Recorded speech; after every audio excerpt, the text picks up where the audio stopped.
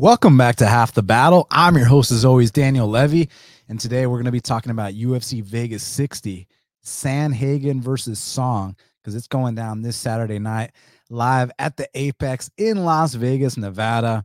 You got the former title challenger, Corey Sandhagen, a guy that a lot of people said at one point would be a future world champion, taking on another young phenom in Song Yadong, who many have also said might be a future world champion, and have also gone as far as saying might be the first male Chinese champion in UFC history. Because I know my girl Zhang Weili won that belt, so he wouldn't be the first Chinese champion, but maybe the first male Chinese champion. So lots to talk about. Hell of a main event. And also on the card, initially we had Sodiq Yusuff taking on Giga Chikadze. That fight fell off, but still got Chidi and Jaquani versus Gregory Hobocop Rodriguez.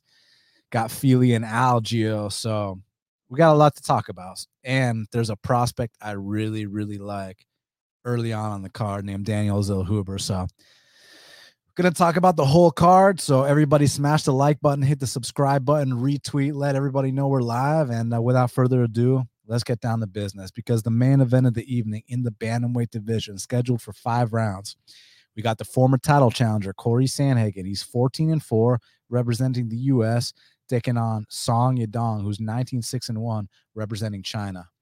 And currently, they got it, Corey Sandhagen minus, we're going to be quoting DraftKings today, because thank you, DraftKings. They're sponsoring today's episode of the podcast.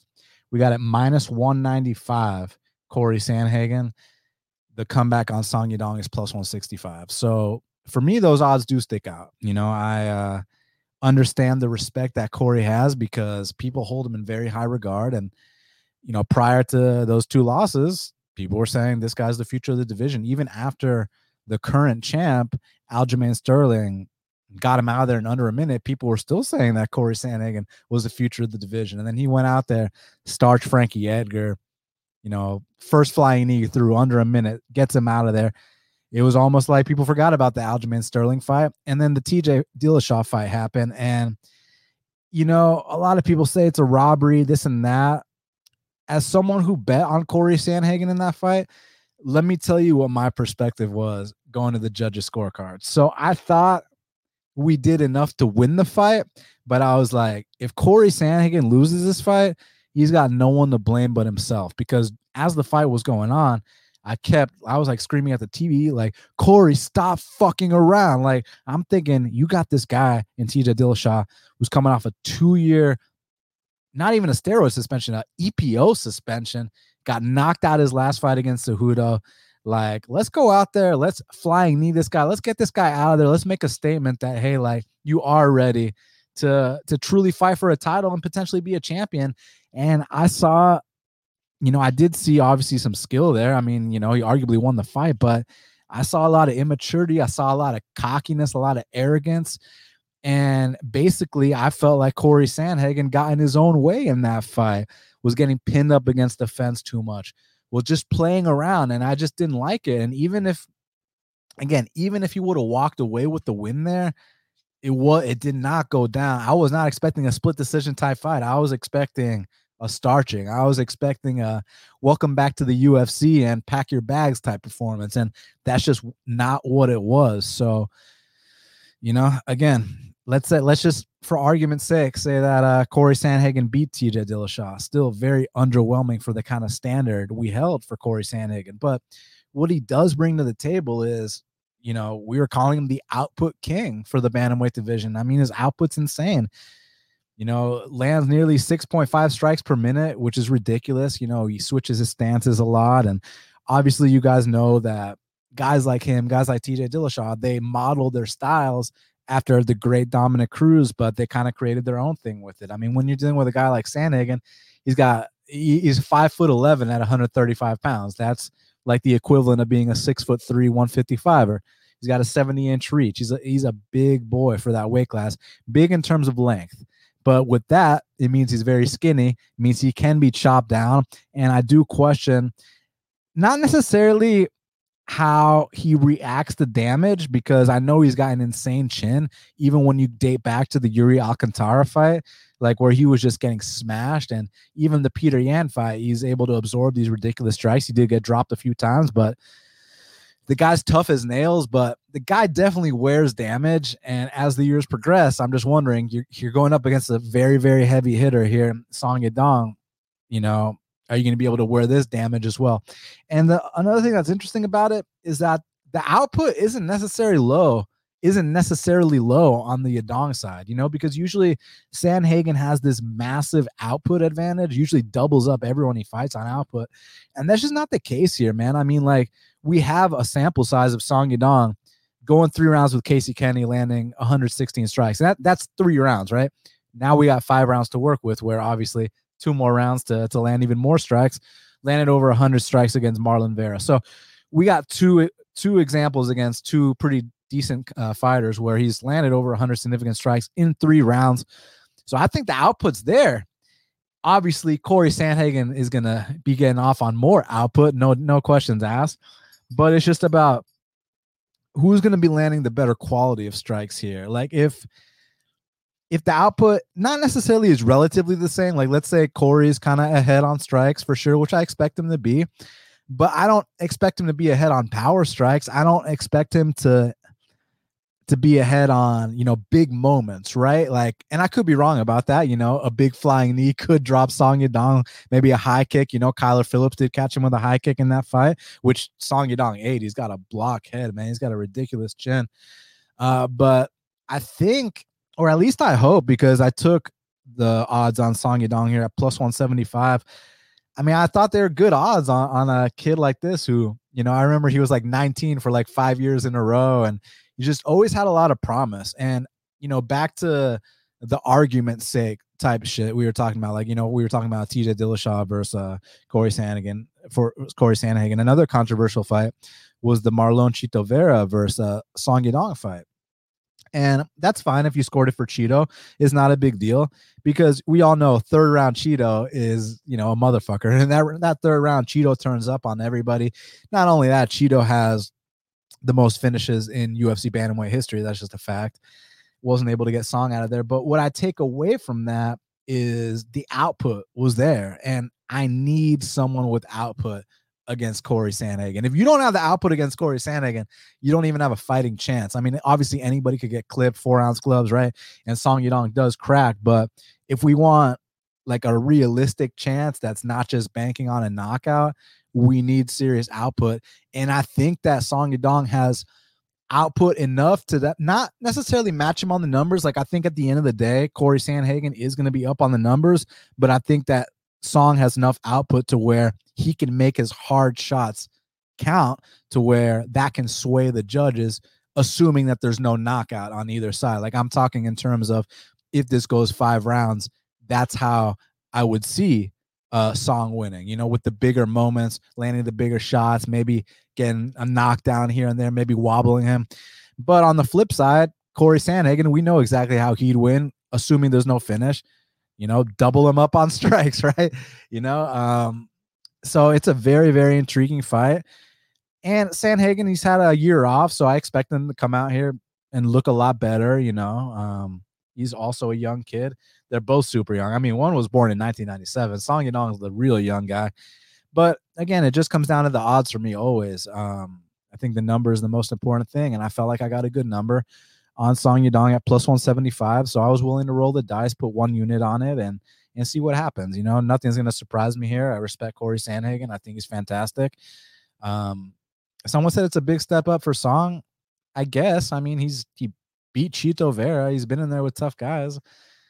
I'd say arguably he's got better wins than Corey Sandhagen. Who's the best guy Sandhagen's beat? The legendary Frankie Edgar, Marlon Moraes. Song also knocked out Marlon Moraes, you know. So, and I love Frankie, but Frankie's 40, man. This ain't the same Frankie that dethroned you know, the great BJ Penn, right? So yeah, I think I just think that the odds should be closer, you know, and Vegas agreed with me. I mean, they opened at minus 160 Corey Sandhagen. It just got steamed. The kid despite the 2 losses, still has a ton of hype. People still hold him in very, very high regard, and rightfully so. He's super talented. He's a cerebral kid. He's got a plethora of offense. His arsenal, striking wise, is definitely there. Physicality wise, obviously the length and the height and the reach is there, but he can definitely be muscled and bullied around. He can definitely be taken down, but he does create scrambles on the ground. He will attempt submission, so that'll be interesting to see. If Song Yadong does take him down, will Song be able to hold him down, or will Corey? He had a nice reverse triangle attempt in that TJ Dillashaw fight, so that'll be interesting to see. And my boy Leo's already getting involved. First fight of the night, and he's barking. So if he's barking, that means the dog's live. So yeah, I put 1 unit on Song Yadong plus 175. If we don't get a knockout, then what I'm hoping happens is that he not necessarily matches Corey on volume, but lands enough volume to where he makes his bigger strikes count. And similar to the Peter Yan fight, I know he's a completely different fighter than Peter Yan, but just have those big moments, wobble him from time to time, get a knockdown, make it look like the strikes that Corey Sandhagen's landing is not affecting him whatsoever. So it's all going to come down, if this fight goes the distance, to how the judges perceive what's going on. And if it's that close, then I got to go plus 175 Song Yadong. So hopefully I'm right about that, but we'll see. You got to give Corey Sandhagen a lot of respect. He's ultra talented. He's number 3 in the world for a reason. So, nothing would surprise me here, but I like plus 175 on Song Yadong. I think those are good odds. And yeah, I put 1 unit on it. Co-main event of the evening in the middleweight division. We got Chidi Njokuani. Chidi Njokuani. He's 22-7, taking on Gregory Hobocop Rodriguez, who's 22-4. Currently, they got it minus 110 apiece. So dead pick 'em. And I get why. I think it's a fantastic fight. So Gregory Hobocop, man, the dude is a banger. The guy literally will stand in the pocket with anybody, trade overhand rights to left hooks. He's got big leg kicks. He's a powerful, just physical presence inside the octagon. Both guys are black belts in jiu-jitsu. More people hold Gregory Rodriguez's black belt in higher regard, which I understand, because back in the day, Chidi did used to have a lot of issues on the mat, dating back to his Bellator days. You remember the Koreshkov fight and a couple of these other fights where he'd either get pinned up against the fence for extended periods of time, or even getting taken down and getting pounded out. But it seems to me like Chidi, in the UFC, he's been putting it together. I've been waiting for him, because in Bellator, it was the criticism I always had for Chidi was man, this guy's ultra talented, but he's kind of underwhelming for how good he is. I remember I max bet Chidi against Melvin Gillard, right? And if you look at their face off, one guy is 6'3" with an 80-inch reach. The other guy is 5'9", right? It's a lightweight versus a middleweight. I was thinking that, Chidi, let's just go out there and, knock him out with the first punch, knock him out in the first exchange, knock him out in the first round at least. And even then, don't get me wrong, it was a beatdown. It was a 30-24, it was a 30-25, but I was even underwhelmed, cashing a max bet winner there. I was thinking that he was going to get him out of there, no problem. So I used to think he was kind of underwhelming for how talented and how physical he is. And, what I think of him, what I think he can be, especially if y'all are former WEC fans like myself, you remember his brother, Anthony Njokuani. Remember when Anthony Njokuani won 3 straight knockout of the night awards back to back to back? Anthony Njokuani was the fucking man. He came to the UFC, had this amazing fight with Edson Barboza, then kind of, fell off a little bit. But Anthony Njokuani was the man at one point. Back in the WEC, it was always Benson Henderson, Donald Cerrone, Anthony Pettis, Anthony Njokuani, and Shane Roller. Those were the top 5 lightweights in the WEC at the time. So as a result of Anthony Njokuani's success, I always heard about his brother Chidi.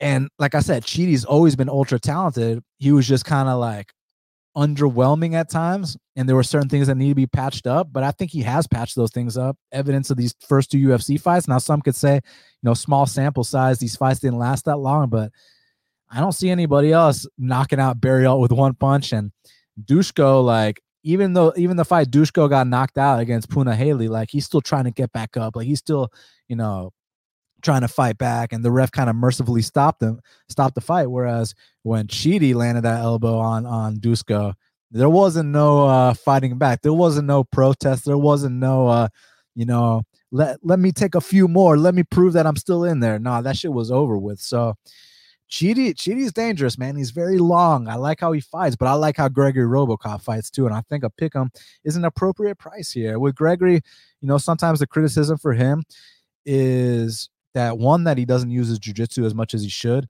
But the second criticism for him is that, and this is a criticism as a betting man, not a criticism as a fan. As a fan, this is a compliment.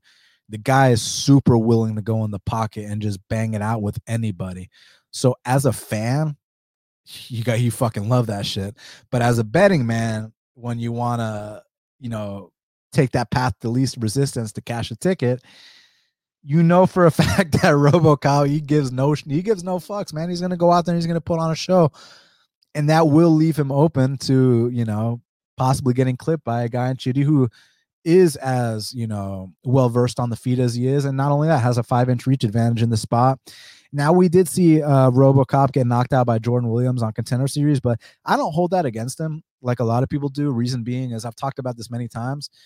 One, when you go life and death with everybody, when you stand and trade in the pocket with everybody, the chances of getting caught are just going to be there. Like, you're drawing a line in the sand.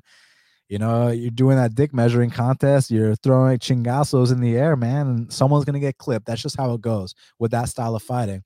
But two, Jordan Williams at 85s is a different guy than Jordan Williams at 70. At 70, the guy's got no chin. The doctors told him he shouldn't fight at 70s because of his medical condition. He has diabetes and shouldn't be cutting weight and this and that.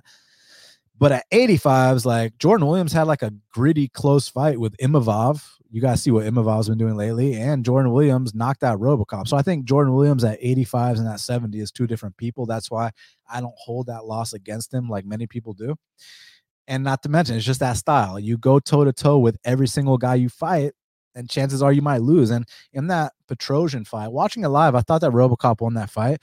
But again, it's back to the betting man criticism you have of him, where he doesn't take that path to least resistance. Like, you're in there with this like K1 striker or whatever.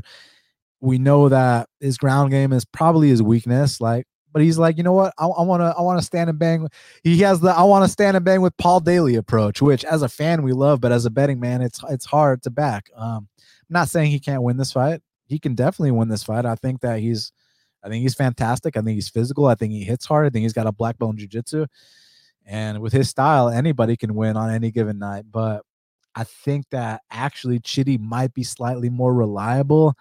So I'm going to lean Chidi's way, but I don't know, man. I think it's accurately lined to pick him. I think if you got dog money on either side, props to you. But here having to pay juice on both sides, I'm good on that. But I'll slightly lean with Chidi to get it done. Featured bout in the featherweight division, we got Andre Touchy Fili. He's 21-9, taking on Bill Senor Perfecto Algeo, who's 16-6. And currently, according to DraftKings, they got it -125 Andre Fili. The comeback on Bill Algeo is +105. Interestingly enough, there's another one that opened -160 for Bill Algeo. Lots of action came in on Andre Fili to flip the line, and then action came back in on Bill Algeo. And I actually took Algeo 1 unit at +115, simply because I expect this to be a super competitive, close fight. And in a coin flip fight, give me dog odds all day. And, I can't sit here and confidently say that I think Bill's going to win, because I think that Andre Fili is a formidable opponent. I think Andre Fili's been in there with the best of the best. He's had a very long UFC career. But Andre Fili, more often than not, doesn't really dominate too many people. He has had some dominant performances, don't get me wrong. I remember when he knocked out Gabriel Benitez. I remember when he knocked out Shaman Moraes. I remember when he dominated Daniel Pineda. So, let's not sit here and act like those fights didn't happen. But for the most part, a lot of his fights are super closely contested.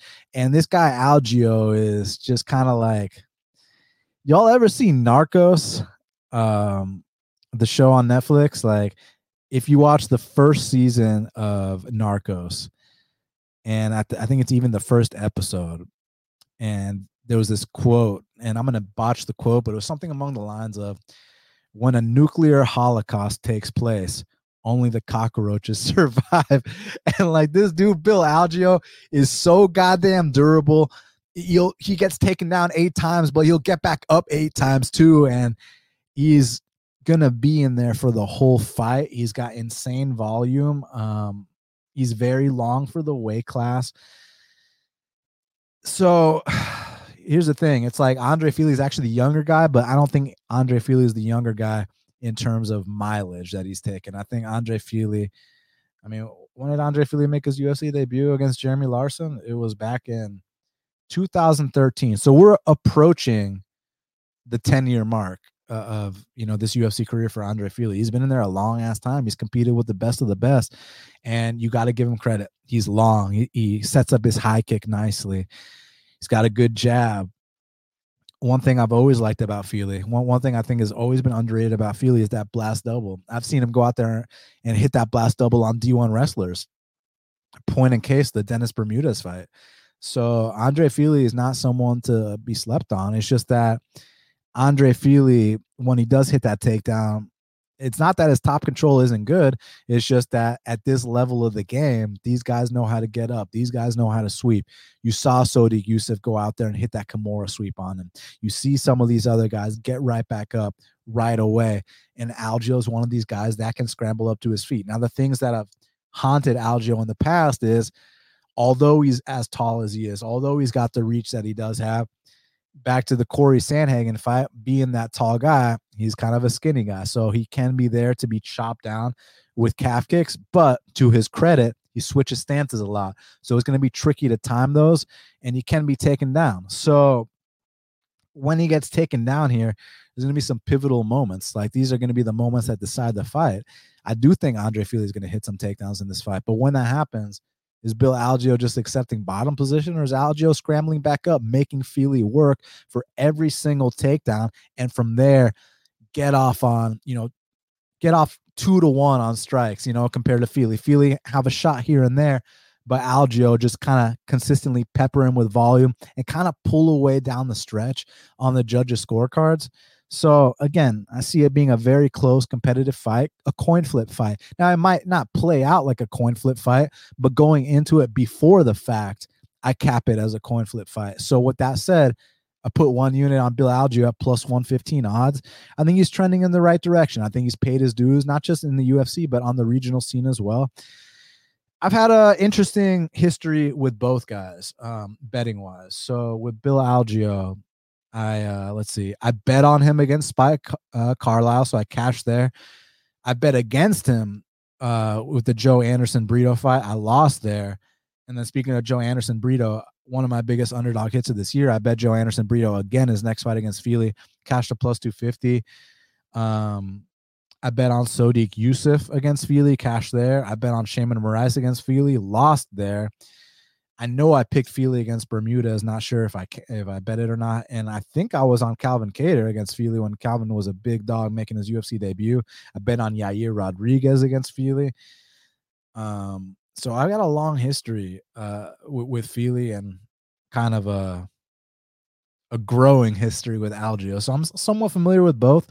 And just my intuition tells me it's going to be a close fight. Just like most Fili fights are. If he doesn't get blown out the water, they're usually close fights. I don't think Algeo is going to blow him out the water. I kind of see it being 1-1 going to the third round, and who's going to kind of pull away late down the stretch, that remains to be seen. So in a fight like that, again, willing to roll the dice, take my chances, and put one unit at plus 115 on Bill Algeo. So let's see what happens. Now, next up in the middleweight division, we got a matchup between Alan Amedovski. He's 8-3, representing Macedonia. He's taking on newcomer Joseph Pyfer, who is 9-2, repping the United States of America. Currently, they got a Joe Pyfer minus 425. The comeback on Alan Amedovski is plus 340. So I know this seems like very, very easy money to a lot of people, and I get why, because it's like Alan Amedovski has not been impressive at all whatsoever. And, Dana White was very, very happy with Joe Pyfer. But let me put some context on that. I'm not trying to downplay Joe Pyfer. I'm not trying to be disrespectful because I do find him very entertaining. I think he's a hard hitter. I think he comes from a good camp, and I think he can get some stuff done. But if he's going to consistently be minus 400 in the UFC, there's going to be some good fade spots because I don't view him as a minus 400 kind of guy. You look at his fight right before his last Contender Series fight. I mean, we can say stuff about the Stoltzfus fight if we want, but flukes happen, injuries happen. But Stoltzfus still did pick him up and slam him, but it was an injury, whatever. We'll act like it wasn't that big of a deal. But the next fight, he takes on this 3-0 guy, and I didn't like the volume from Pyfer. Pyfer got rocked against this random 3-0 guy. He's kind of like a brute. He's kind of like this big physical guy. He's a little bit on the slower side, but he kind of makes up for it with his power. And Amedovski, the thing is, like, pre-UFC, Amedovski was crushing cans too, right? It's just when you get to the UFC, that's a completely different level. And I think Pyfer is going to struggle in the UFC, just not in this matchup. I just personally wouldn't be laying minus 400 on a guy like Pyfer. I don't think that he's a minus 400 kind of guy. Now, every matchup is different, of course, and Amedovski has been horrendous in the UFC, so Pyfer probably gets it done here. But what I'm hoping happens, I hope Pyfer knocks him out in like the first exchange spectacularly, and then I hope Pyfer is a juiced favorite against someone that's actually good, and then we go in there and hammer those dog odds, because I am not sold on Joe Pyfer one bit. The reason that he was so hyped up is because every fight on that show he was on Contender Series was so terrible that the fact that he actually knocked out his opponent, like, that's all he had to do to stand out. And like up until the knockout, it was back and forth, man. Like, he was given a position, he was ending up on his back. Like, it wasn't that great until the knockout. So yeah, I kind of think he's a little bit overrated, and that's with all due respect. As a fan, I enjoy him. He's fun. He's a brute. He's exciting. He hits hard. But as a betting man, I ain't laying no minus 400 on no Joe Pyfer, dude, even if I think he's going to win this fight. So the best outcome here is for Joe Pyfer to come out here and knock this guy out, and then the next fight, he fights someone that's actually somewhat decent, and we slam those dog odds. So that's what I'm hoping happens. So yeah, I'm going to pick Joe Pyfer to win this fight, but you ain't going to catch me dead laying no minus 425 on a guy like that who, if I had to compare him to another fighter, do y'all remember Kyle Stewart? I kind of think he's like a Kyle Stewart. Hits hard, a little bit on the slower side. The output isn't the best. Might be prone to gassing out down the stretch. Yeah. So I know it sounds like I'm shitting on Joe Pyfer. I just have to keep it real. He's minus 425 here. If it was a pick 'em fight, we'd be having I'd still be laying out all the details, but I think I'd come off less harsh. But minus 425, like, I need some fucking guarantees. You know what I'm saying? So I think he wins this fight, and hopefully impressively, because next fight, that's when I'm going to be interested in taking a dog look, depending who he fights. Now, next up in the heavyweight division, we got a matchup between Canada's Tanner Boser. He's 28-1, taking on Rodrigo Nascimento, who is 8-1, representing Brazil. Currently, they got it. Tanner Boser minus 170. The comeback on Rodrigo Nascimento is plus 145. It's a tough one for a couple of reasons. So Tanner Boser, I kind of viewed him as, like, when he first came to the UFC, I thought he was like the Canadian big country, but he was like a volume guy, which was interesting. And then he had a couple of knockouts along the way. The Philippe Linge one. He knocked out Pessoa too, right? Pretty sure he knocked out Pessoa. Yeah, he knocked out Pessoa. And then with Rodrigo Nascimento, he looked really good on Contender Series with that arm triangle. Submitted Dante Almeida easily. Chris Daukaus fight kind of got blown out the water. And I bet on Rodrigo Nascimento in the next fight against Alan Baudot. I thought Alan Baudot, is probably, on the lower caliber of fighters in heavyweight history. So I bet on him there. Rodrigo gave me a scare. He won that fight because he's actually got hard. He was just the tougher dude weathered a storm, a serious storm, and then came back and just broke the guy. But I don't think Tanner Boser is necessarily going to break. It's just, to me, this fight comes down to where it takes place. Not that Tanner Boser has this hole on the mat. It's just he's not a black belt like Rodrigo Nascimento. Rodrigo Nascimento takes his back. Rodrigo Nascimento full mounts him. And I think that Rodrigo Nascimento can finish the fight there. It's just on the feet. The chin of Rodrigo is questionable, like not just the Dawkins fight, but like I mentioned, the aforementioned Alan Badeau fight where he gave us all a scare that bet him there. The same thing could happen here, man. And Tanner Boser is a lot tougher than Alan Badeau. So I don't know. I'm not interested in laying the minus 170 on Boser because if it hits the mat, I think he's outmatched there. But if he's able to keep it standing, he's most likely going to piece him up. I say most likely because they're still heavyweights, and Rodrigo Nascimento is the bigger guy. He's got a 5-inch reach advantage. And a lot of people, funnily enough, were saying that Boser should consider dropping to light heavyweight, which I kind of find funny considering that he weighed in 255 pounds his last fight. So I kind of disagree with that. But yeah, I'm a lean Boser, but I'm not sure, man. I really don't know. Now, this next one I also have a bet on. In the middleweight division, kicking off the main card, we got Anthony Fluffy Hernandez, who's 9-2, taking on Marc-Andre Barrio, who is 14-5. And currently, they got it. Anthony Fluffy Hernandez minus 175. The comeback on Marc-Andre Barrio is plus 150. And this is another one that opened a little bit closer. It opened minus 150 for Hernandez. The comeback on Barrio was plus 130, but Hernandez did get steamed a little bit, and I get why. He's looked very, very impressive his last few fights. And Hernandez is a very gritty guy. You got to give him a lot of credit. I'll never forget his Contender Series debut when he just went out there and just starched the Beverly Hills Ninja in the first exchange. Just walked him down, went right after him, and just knocked him out and got him out of there. But there's been some questionable performances since then, the next 3 fights. But then after that, he's been on a roll these last few. But I have seen, in the Marcus Perez fight, in the Jong Young Park fight, in the Kevin Holland fight, there was some susceptibility to the body. Now, granted, he has looked in a little bit better shape these last few fights. Not that he wasn't in good shape in the fights that he lost or whatever.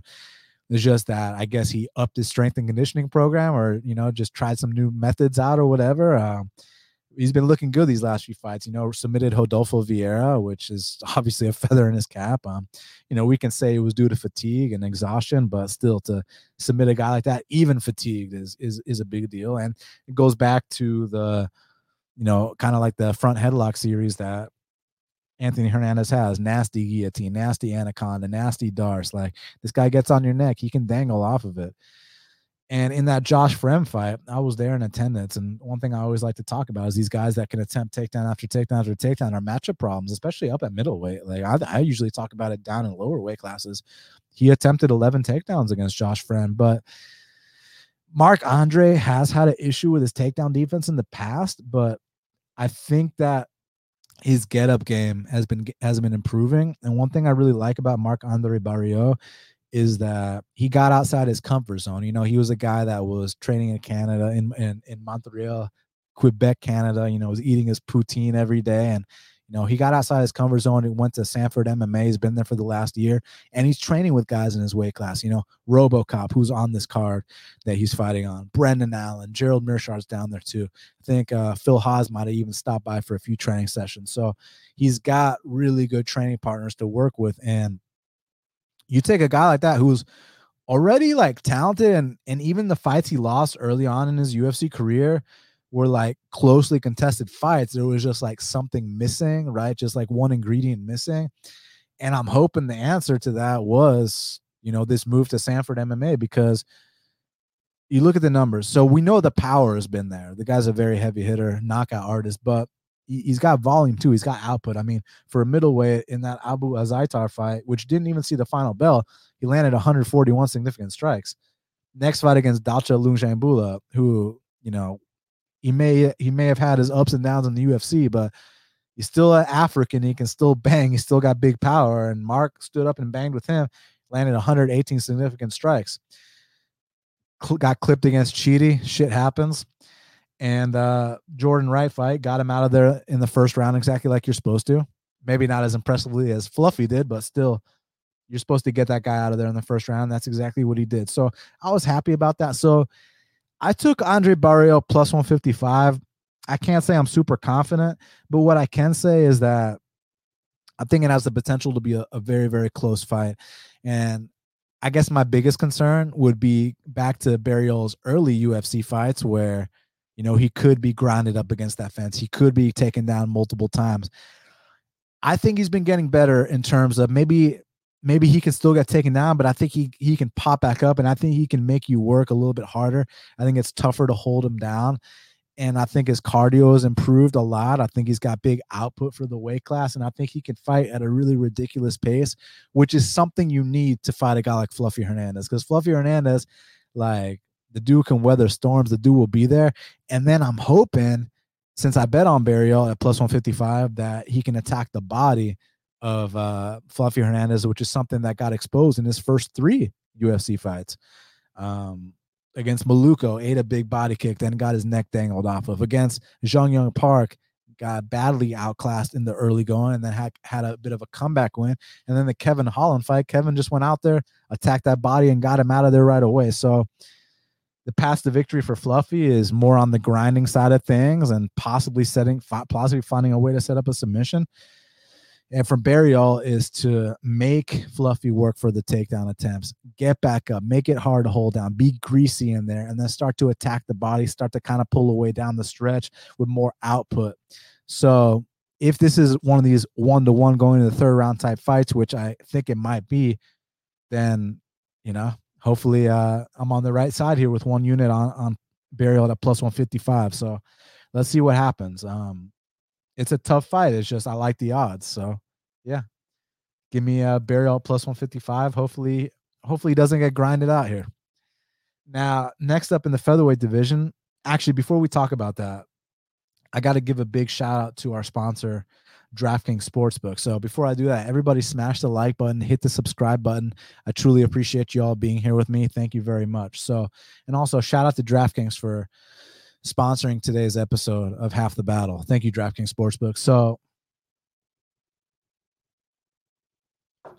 the NFL's opening week was action-packed, and it's just getting started.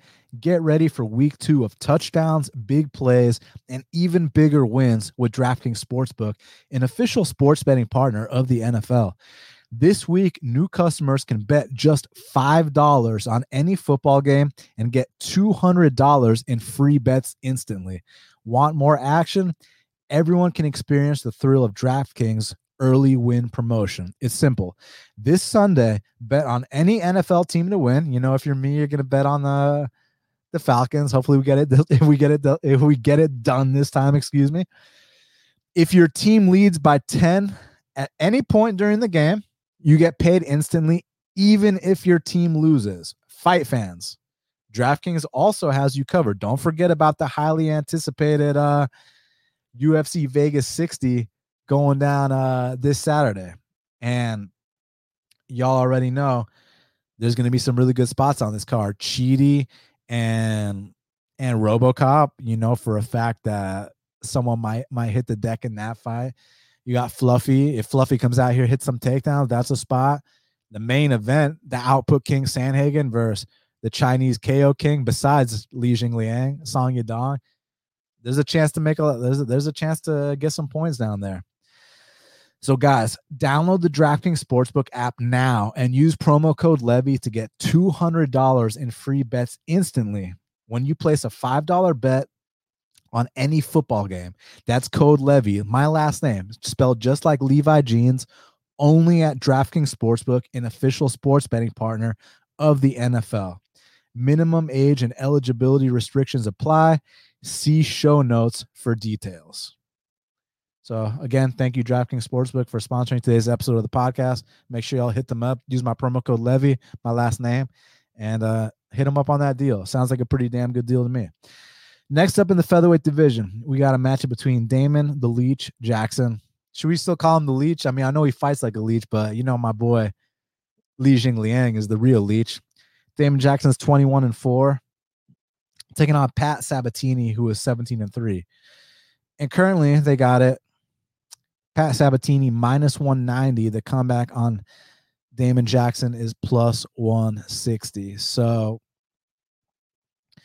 it's an interesting one. Damon Jackson's definitely looked better in this current run in the UFC. I mean, he's on a 3-fight win streak. He's won 4 of his last 5, which is something I never thought I'd say back in the day. If y'all remember his first UFC run, when my boy Rony Jason was out there submitting him, and Yancy Medeiros was out there submitting him, but now dude's turned things around. He's matured in the sport. He's come a long way. But he's taking on this kid in Sabatini who, okay, so how I was talking about earlier with RoboCop, how like as a fan you love him, but as a betting man, it's kind of like certain things are questionable. It's the opposite with Pat Sabatini. As a fan, might be a bit on the boring side, but as a betting man, this dude is a fucking winner. Like, I know the numbers say his output is super low, and it is super low, but this is another one of these guys that can go out there, attempt 10 takedowns in a fight and hit 6 of them like he did in his last fight, attempt 11 takedowns and hit 5 of them and like he did in his second to last fight, get a first round heel hook submission against a pretty damn good wrestler like he did 3 fights ago, and decisively beat, a guy he's supposed to beat and land a knockdown like he did against Tristan Connolly in his debut. So look, it might not be spectacular what Pat Sabatini does as a fan. You might consider him a boring fighter, but as a betting man, the guy's a winner. The guy's a little tank. The guy's cocked. The guy comes from a good gym, and for winning fights and winning rounds, I like his style. Now with Damon Jackson, you got to be wary of a few things. He's a big featherweight, 5'11". He's got the 71-inch reach. They call him the leech for a reason. I mean, this guy will hang on to you like glue, and he's another one that can be relentless with the takedown attempts, but he's also a guy that I think will give up position and will kind of slow down as the fight progresses, like we saw in that last one. Granted, the kid he fought was tough. It's just, if you're doing that against that kid who was just making his debut here against Sabatini, who's a proven round winner, that's where I kind of draw the line. So I get why people took Damon Jackson, because you see the plus 180 or whatever the odds were, and you think it might be a 1-to-1 going to the third round type fights. More often than not, I like to be on the dog side. It's just that on the subject and the topic of being 1-1 going to the third round, I trust Sabatini more to be the guy who hits that last takedown to get the judge's attention and just seal it off on the judge's scorecards. That's assuming there's not a finish somewhere along the way, because these guys will be grappling and someone could potentially get submitted. Don't discount that possibility, but I trust Sabatini more, and for that reason, I'll pick him to win. And speaking of trust, these next 3 fights, I have no trust whatsoever in any of these fighters. Before I talk about these next few fights, can I just skip these 3 for now and talk about my boy Daniel Zellhuber, who like I have a bet on, who I think is a fucking serious prospect, who I think is one of the best prospects we've seen in a long, long time. Like, can I skip this Louis Kosei, Aspen Ladd, Loma stuff for now? We'll get to that in a sec. Let me talk about Daniel Zellhuber. Like, I want to talk about Daniel Zellhuber. So in the lightweight division, we got a matchup between Trey Ogden. He's 15-5, taking on Mexico's Daniel Zellhuber, who was 12-0. Daniel Zellhuber is how you pronounce it, actually. Currently, they got it. Where's this at? Daniel Zellhuber, minus 300. The comeback on Trey Ogden's plus 250. So I took Daniel Zellhuber at minus 245. Now he's minus 300. So odds-wise, I did my job. For a kid coming into the UFC, making his debut, I am very, very, very impressed with this kid. Like, he, out of all the prospects we've been seeing lately, this is one that, like, listen, I've been wrong about this shit in the past, but I'm going to at least give you my opinions before the fact, not just after the fact. You see all these fucking guys posting tickets after the fact, only if shit wins, and be like, oh, I told you, rah, rah, rah, but they don't have the balls to say shit before the fact.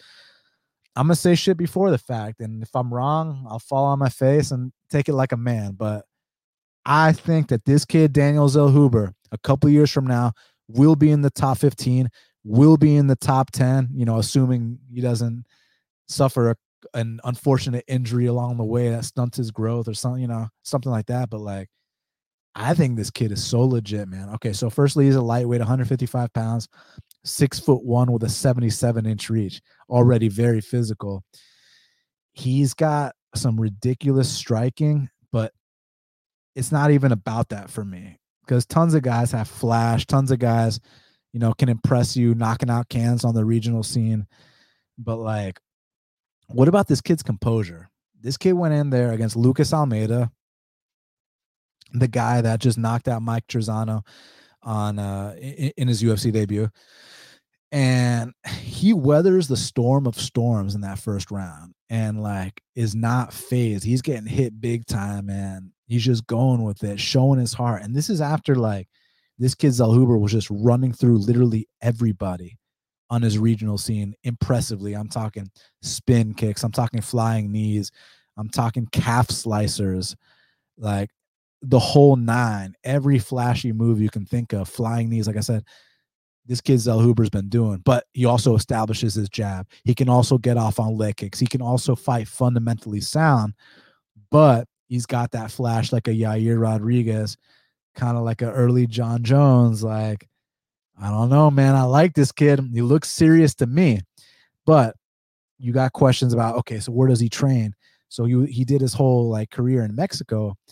And shout out to his coaches that got him to this point. Mucho respect, or much respect, you know what I'm saying, to get him to this point. But he had to make a change. And for, I think he's what, 22, 23, for a 23-year-old kid to get out his comfort zone at that age, goes to Thailand, Tiger Muay Thai for a few months, trains with all the Russians and all the killers there.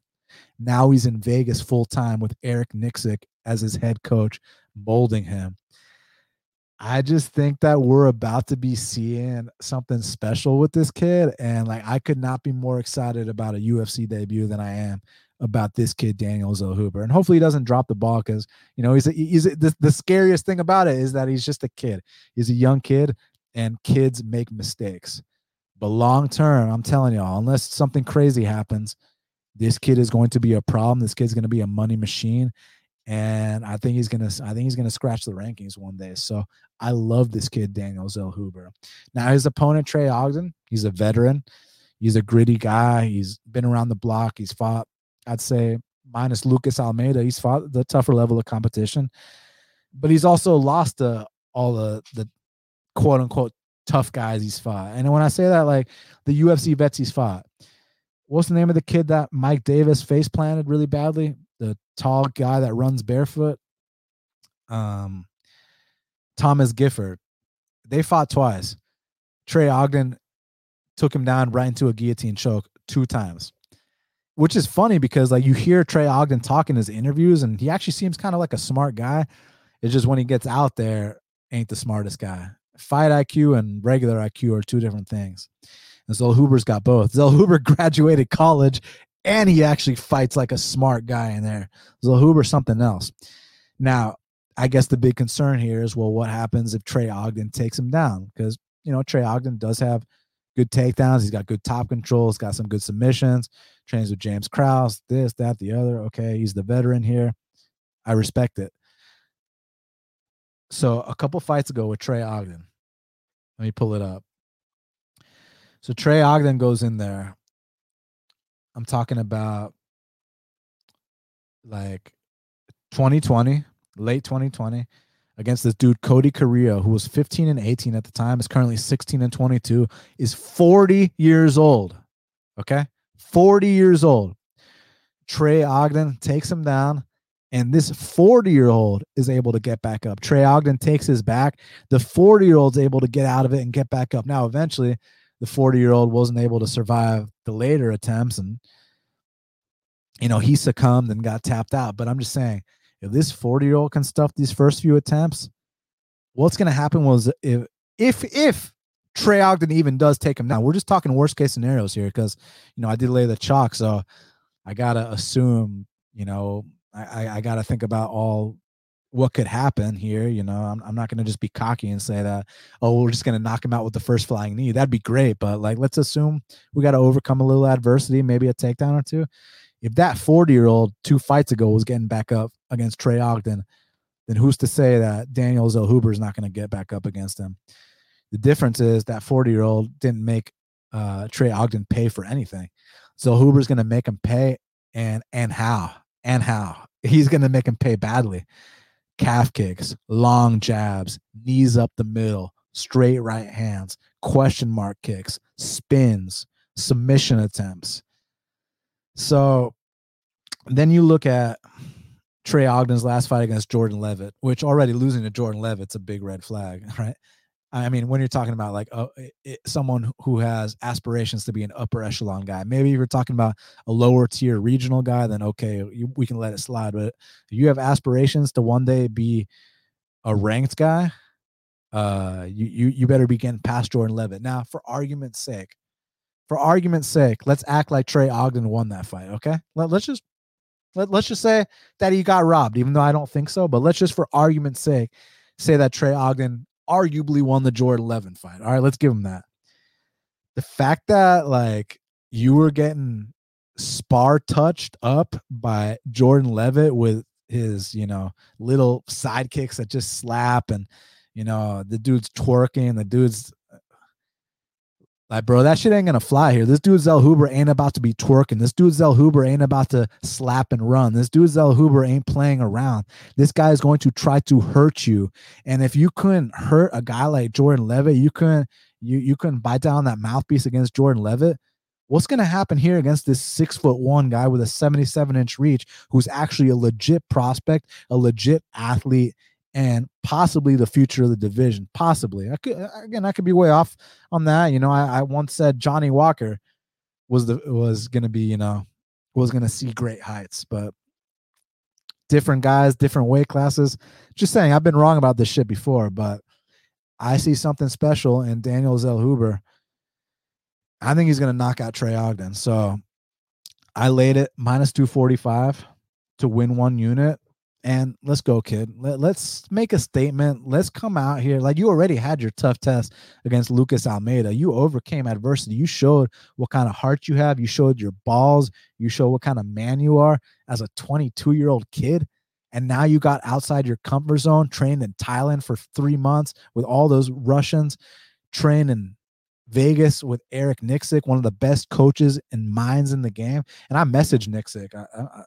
Me and Nixick text from time to time, because back when I did that show with Dan Tom on Line Movement, so Dan Tom's coach is Nixick, so Nixick came on the show, so I've stayed in touch with him ever since. So I messaged him. I was like, what's the ceiling on this kid Zellhuber? Seems pretty special to me. And he said, bro, pause, real fucking good. He's a problem. And I was like, say less, because I already knew that much. So yeah, let's get it, man. Let's fucking go, Zellhuber. Even if he loses this fight, he's got a higher ceiling than Trey Ogden, but I think he knocks out Trey Ogden. So let's get it. All right, I guess we can talk about these. We can zoom past these last few fights. Next up in the welterweight division, we got a matchup between Trevin Giles. He's 14-4, taking on Louis Kosei, who was 7-1. Currently, they got it. Trevin Giles -205. The comeback on Louis Kosei is +175. It's a tough one, because it's like you got Trevin Giles, who's clearly more experienced, been in there with a much better level of competition, but might kind of be at the end of the rope. And then you got this kid, Louis Kosei, who doesn't really have any experience whatsoever, just got finished by a 5-2 guy who's no longer in the promotion, but at least he's got less wear and tear on him. But like, it's not even like this is like some bright prospect or something. So you got to lean Giles with the experience. It's just Giles has been knocked out 2 fights in a row. Giles looked really bad dropping to 170 pounds, and surprisingly, he's only 30. For some reason, I thought he was like 34, 35. So he's relatively still young. I do got to go with the experience. I mean, we're dealing with a guy who beat Ryan Spann, beat James Krause, beat Roman Dolidze. Even the guys he's lost to are all studs. Lost to Michael Morales, who I think has a bright future. Lost to Dricus du Plessis, who's about to be ranked here soon. Lost to Gerald Meerschaert, most submissions in middleweight history. And then with Louis Kosei, the fuck has Louis Kosei ever done? He beat a bunch of bums. Is basically it. I mean, look at the last few guys he beat. Victor Reina, who is probably the best guy he's beat, but Victor Reina just couldn't quite get over the hump and make it to the big show. And then prior to that, he beat a 4-6 guy. He beat a 4-8 guy. He beat an 18-42 guy. He beat a 0-0 guy, a 2-3 guy, and a 4-4 guy. So he's never beat anybody ever. The only thing that he's got on his side here is youth. But I don't know, man. I think he still needs a little bit more experience. It's just, can I trust Trevin Giles at a price like this? I personally can't. Maybe you can. I can't. I mean, when Trevin Giles is up on the scorecards and then instead of throwing punches, he's like, woo, and just doing a bunch of dumb shit. You got no one to blame but yourself for laying that chalk on him. But I think most likely that jab is going to be there. I think that Trevin Giles is going to be able to mix in takedowns and just kind of give this kid a vet lesson. So I'll go Trevin Giles.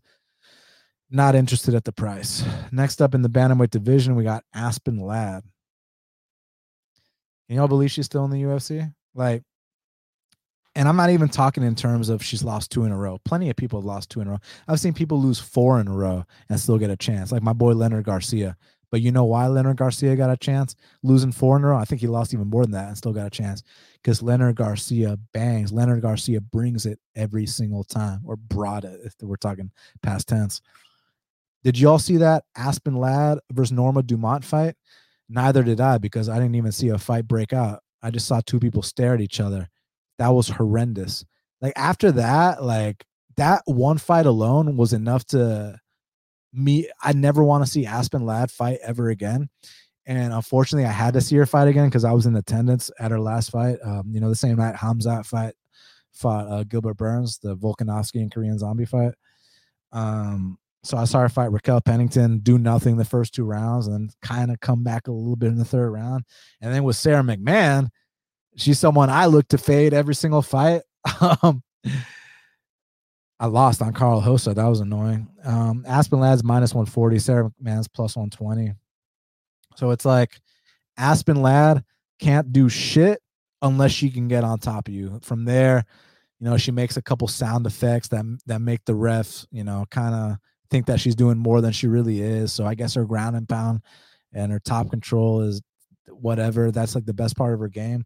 Aside from that, there's nothing to her game. And with Sarah McMahon, she's actually pretty damn good, physically speaking. Olympic wrestler, throws big bombs. It's just mentally, you put her in one bad spot and she'll check out. So Sarah McMahon's the better fighter, so I'll pick her, which I never thought I'd ever pick Sarah McMahon. But when Sarah McMahon's up 2-0 and then she quits in the 3rd round, don't be crying about that. So just don't bet on a fight like this. I'll pick Sarah McMahon, but the fact that I'm picking Sarah McMahon should let you know all I have to say about this fight, right?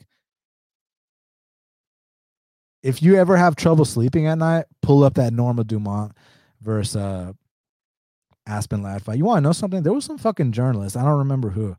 He made this tweet about, y'all remember that fucking badass fight between Mateus Gamrot and Arman Tsarukyan? And he was saying all this shit about how, Mateus Gamrot and Arman Tsarukyan has to be the worst main event in UFC history. And I'm like, did your dumbass watch Aspen Ladd versus Norma Dumont? Yeah, I get it. A fight didn't break out between those two. But then Mateus Gamrot and Arman Tsarukyan ended up being this fucking amazing 5-round scramble fest, which even going into it, I was excited about. And Norma Dumont and Aspen Ladd had already taken place. And you're going to disrespect 2 top 10 guys like that? Disgusting. Atrocious. Terrible.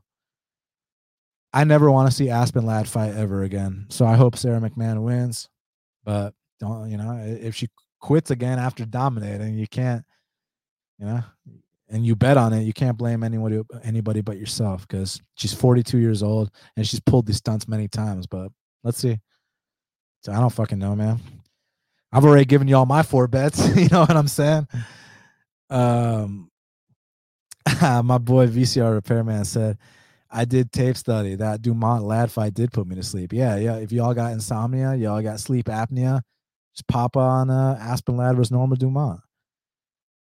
And Norma Dumont does have some features I like, if you know what I mean. But that fight was so boring that it even overrode the things that we like about Norma Dumont. Anyways, next up in the strawweight division, we got Loma Lookboonmee. She's 6-3, taking on Denise Gomez, who is 6-1. Currently, they got it. Loma Lookboonmee minus 225. The comeback on Denise Gomez is plus 190. Another one where not crazy about the price. Loma Lookboonmee, more UFC experience, fought the better level of competition, but kind of tiny for the weight class. Luckily for her, Denise Gomez ain't exactly the biggest either. Both 5'2", 5'1", tiny ass reaches. Denise Gomez is a tough chick though, man. I liked her Contender Series fight. Went out there, landed over 100 significant strikes, doubled up her opponent on strikes. So I definitely think she'll give Loma Lookboonmee an honest fight here. Landed more fights in that one than Loma Lookboonmee has in any of her UFC fights. I guess I'll lean Loma with the UFC experience, but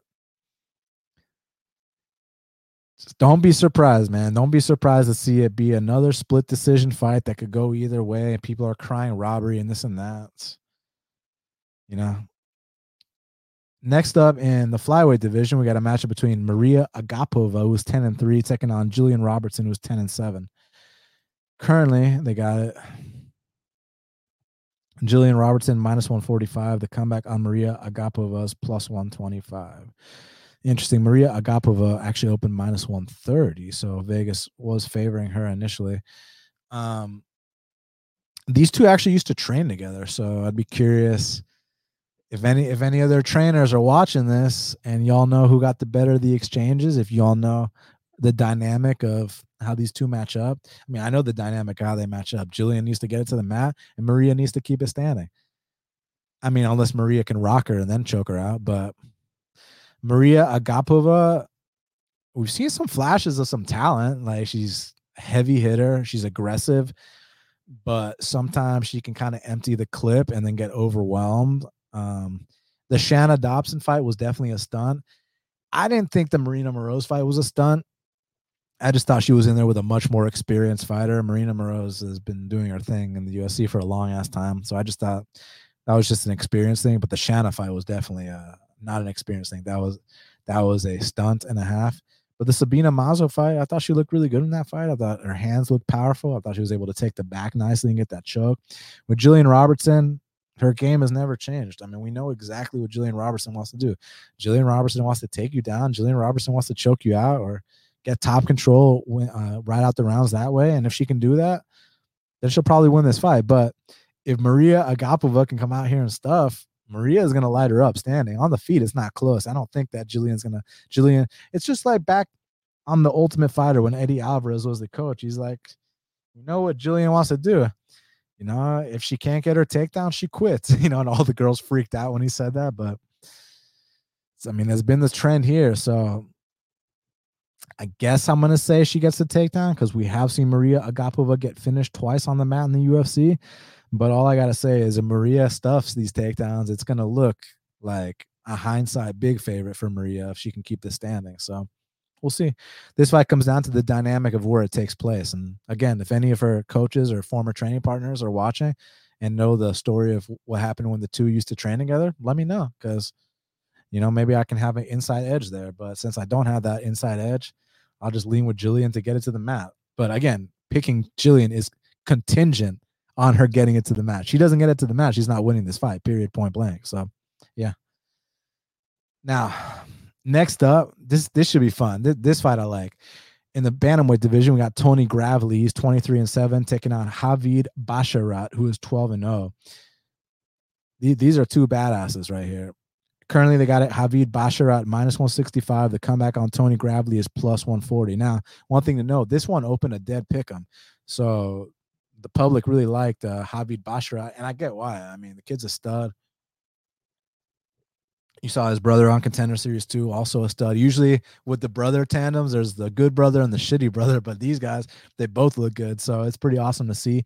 And what I think Javid brings to the table is he's a very long bantamweight. You don't have to see bantamweights that are 5'9". You know, he's got a longer reach than Max Holloway. He's got really serious output, which I really, really like a lot. He's well-rounded. He's lanky. He's going to give a lot of people a lot of problems. The thing is, this kid Gravely is much more experienced, and Gravely's a little tank, man. And Gravely's a guy that when he plants his feet and throws in the pocket, throws big bombs, he's got knockout power, and he can take you down. He's very, very heavy on top. He's got a good submission game. The only issue with Tony Gravely is this.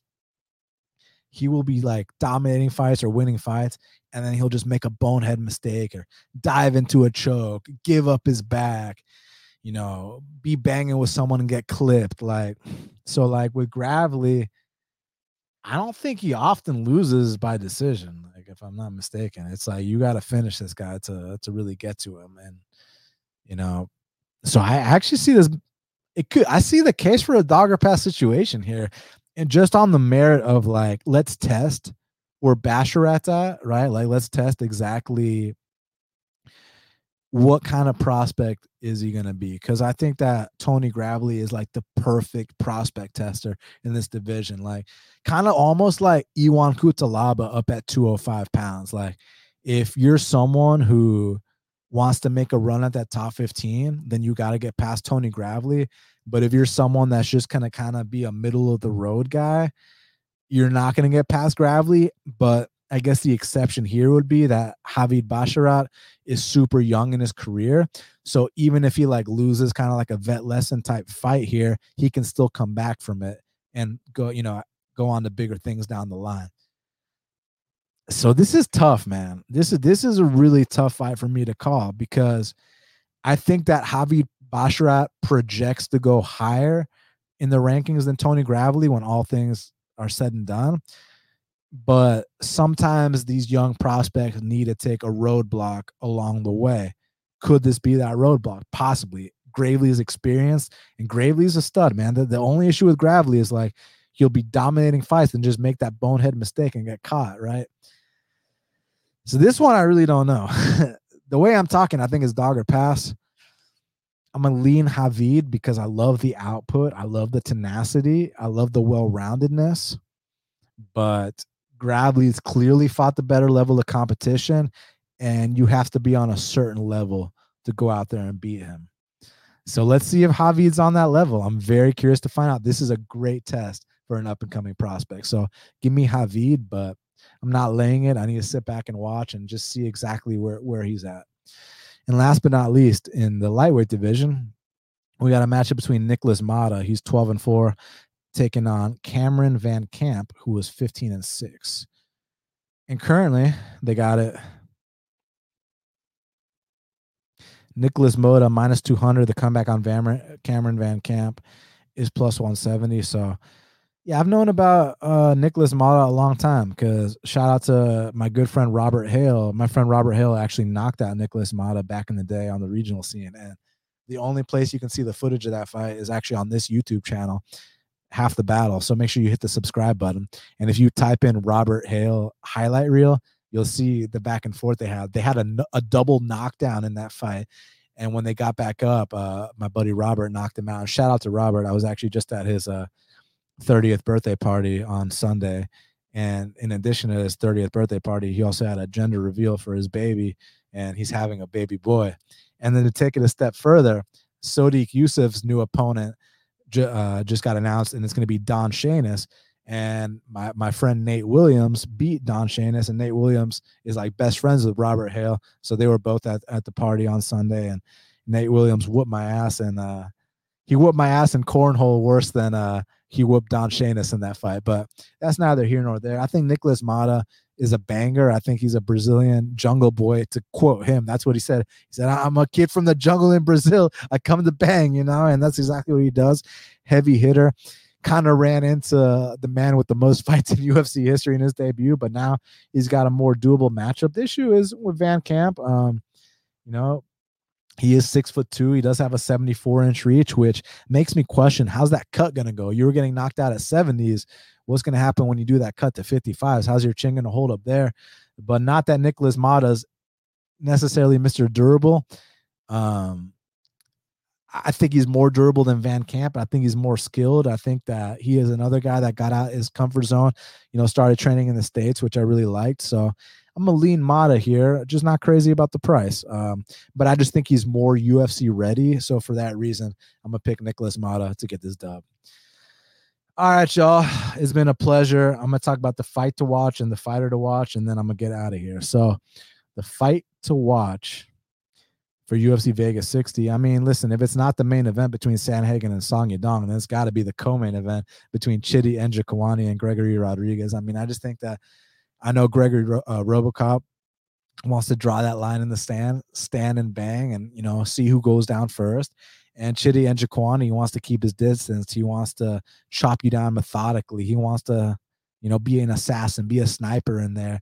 And it's just going to make for must-see TV. So for that reason, two bangers, two strikers. You got to go with Chidi Njokuani versus Gregory Rodriguez as the fight to watch. And my fighter to watch is my prospect, Daniel Zellhuber, man. I think that this is one of the best prospects that's coming to the sport this year.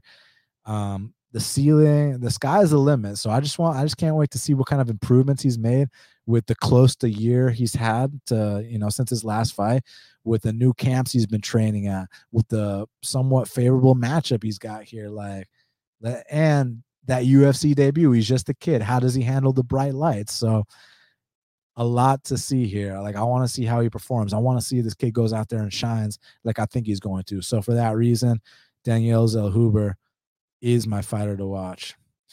So y'all do me a huge favor. Smash that like button for me. Hit the subscribe button. Afterwards, leave me a comment. Feel free to share this, tweet about it, all that stuff. It really helps out the show. I'll answer some questions if y'all got some questions. I'm going to scroll up in the chat right now. I got a couple more minutes, and then I'm going to get out of here.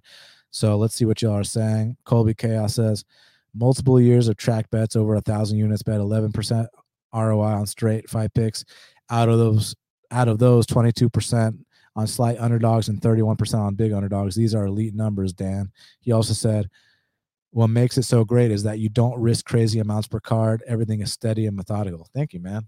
Yeah, now out here, bullshitting, laying 60 units per card. I'm not trying to go broke. You know what I'm saying? You can't get rich overnight with this shit. I mean, you can if you're lucky. Someone's bound to win the lottery every now and then, but I'd like to get incremental wins over time and still be here 10 years down the line. So that's all it is. And, I'm still not a finished product, still not perfect, but even though this is my best year, I'm still going to take losses along the way. And you just got to learn how to, fine tune those mistakes, pinpoint them, be humble, and just learn how to improve in all areas and find out what works best for you. So that's just what I'm trying to do, man. So I appreciate the kind words. Ghost Gardner said, Dan, simply one of the best out there. Keep doing it on a weekly basis. Keeps it humble, positive, mad respect. Thank you very much for your support, my man. I appreciate that. Rick the Ruler said, shout out Levy. I'm on song all day. Hey, for y'all that are going to use that drafting skill, it's Levy, Levi. But I appreciate you, Rick the Ruler. Josh A. Poo said, Sandhagen had a little time off. I think he comes in and looks fantastic. I could see it for sure. Ghost Gardner said, big step up for Song. Possibly. I mean, he was in there with Chito Vera, so maybe. Josh A. Poo said, nice hit on Liness. Thank you. I wasn't sure if we got lucky or not. Neither guy did shit. I was expecting a fight. A fight didn't break out, but yeah, I'm happy to cash an underdog on a split decision.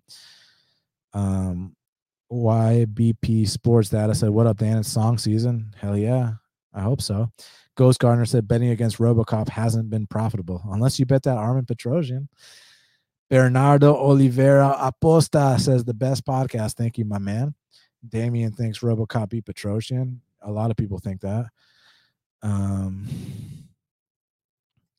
Colby said Burial used to train in Kung Fu Gym in Quebec City. Good move to Sanford. Yeah, for sure. MC Riddle said, rest in peace, Elias Theodoro. Yeah, rest in peace, man. You know, it just goes to show you never truly know what someone's going through. You can look as healthy and vibrant as he did and still be having that, you know, that struggle for your life, that fight for your life. So, yeah, you know, shit. Condolences, man. But this guy lived his life to the fullest. So, I don't know him personally. I didn't know him personally, but safe to assume he didn't go out with any regrets. You know, he did the thing, man. So respect. Neo Leo Butler, ATL Burner Entertainment said, "Yo, shout your boy out, ATL in the building." Yes, sir. Yes, sir. Representing the A first and foremost, always and always, forever and always, my man. Let's see. Dexter Pope in the house. What's up, my man? Holloway says, hi, Junam. I know who you are. Junam is an endearing term in for Persians. If y'all have never had Persian cuisine, you're missing out some of the best food on planet Earth, man. That Persian cuisine, so fucking amazing. Sai Lil Ladher, sorry I fucked up your last name. He said it's 5:30 a.m. in Melbourne, Australia. Good morning, everyone. We'll surely watch this video again. Thank you so much for being here at 5:30 a.m., man. That means a lot. Jared said if Trevin didn't fight like an idiot, minus 205 would be one of the best lines of the card. Yeah, you know, what can I say? Jared also said, never forget the guy on Twitter who said Gamrot Sarukian was the worst main event ever on name value when Dumont and Lat headlined the card. Yep, we talked about this. 802K Mighty said, card like this, I'm so glad you make these videos. I got to go and I will catch the rest of the video later. Sounds good, man. It will be up here and on all platforms. I don't know what the fuck it took so long for it to get to Apple Podcast last week. That was kind of weird, but finally it got there. Jared Curry says, I don't think I've seen a single person pick Ladd this week, and if they have, it's on the condition of McMahon just pulling a stunt and throwing. I mean, that's usually the condition for McMahon losing fights, you know, for the most part, except like the Ronda Rousey fight and the Miesha Tate fight, but she pulled a stunt there too because she looked good in that first round. Rick said Rose and Esparza was lame too. Yeah, let's not even talk about that. My boy Andy G said, damn, late to the party. What's up, Dan? What up, my man? Yeah, you can just scroll all the way back and just watch the beginning of this video, my man. Just Another Ape said basically the same thing. Did he start the stream with Sandhagen prediction? I sure did. So go back to the end. Ken Knoll said, what up, Dan? Any updates on the real estate venture? Yeah, I'm sitting for the state exam October 7th. So yeah, October 7th, I just got to pass that state exam. And then after I do that, I can apply for my real estate license. So yeah, I'm very excited about that. So y'all, thank you all very, very much for being here. Truly, truly appreciate it. It means the world to me. Hit the subscribe, hit the like, comment, share, retweet, all those things. You truly help out the channel by doing that.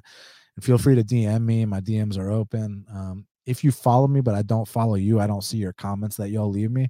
But if you DM me, my DMs are open. I'll respond for sure. So thank you all so much for everything. Truly appreciate it. I'll be back. I think there's a week off next week, but then the week after that is Yan Xiaonan versus Mackenzie Dern. So I'll be back for that. We got a special guest for that one. My boy Sparring with Reality actually is going to be on that. Cool dude. Known him a while. So I'm excited to chop it up with him. Analytical mind. Should be fun. So thank you all again very, very much. Enjoy the fights. And until the next time, let's cash these bets.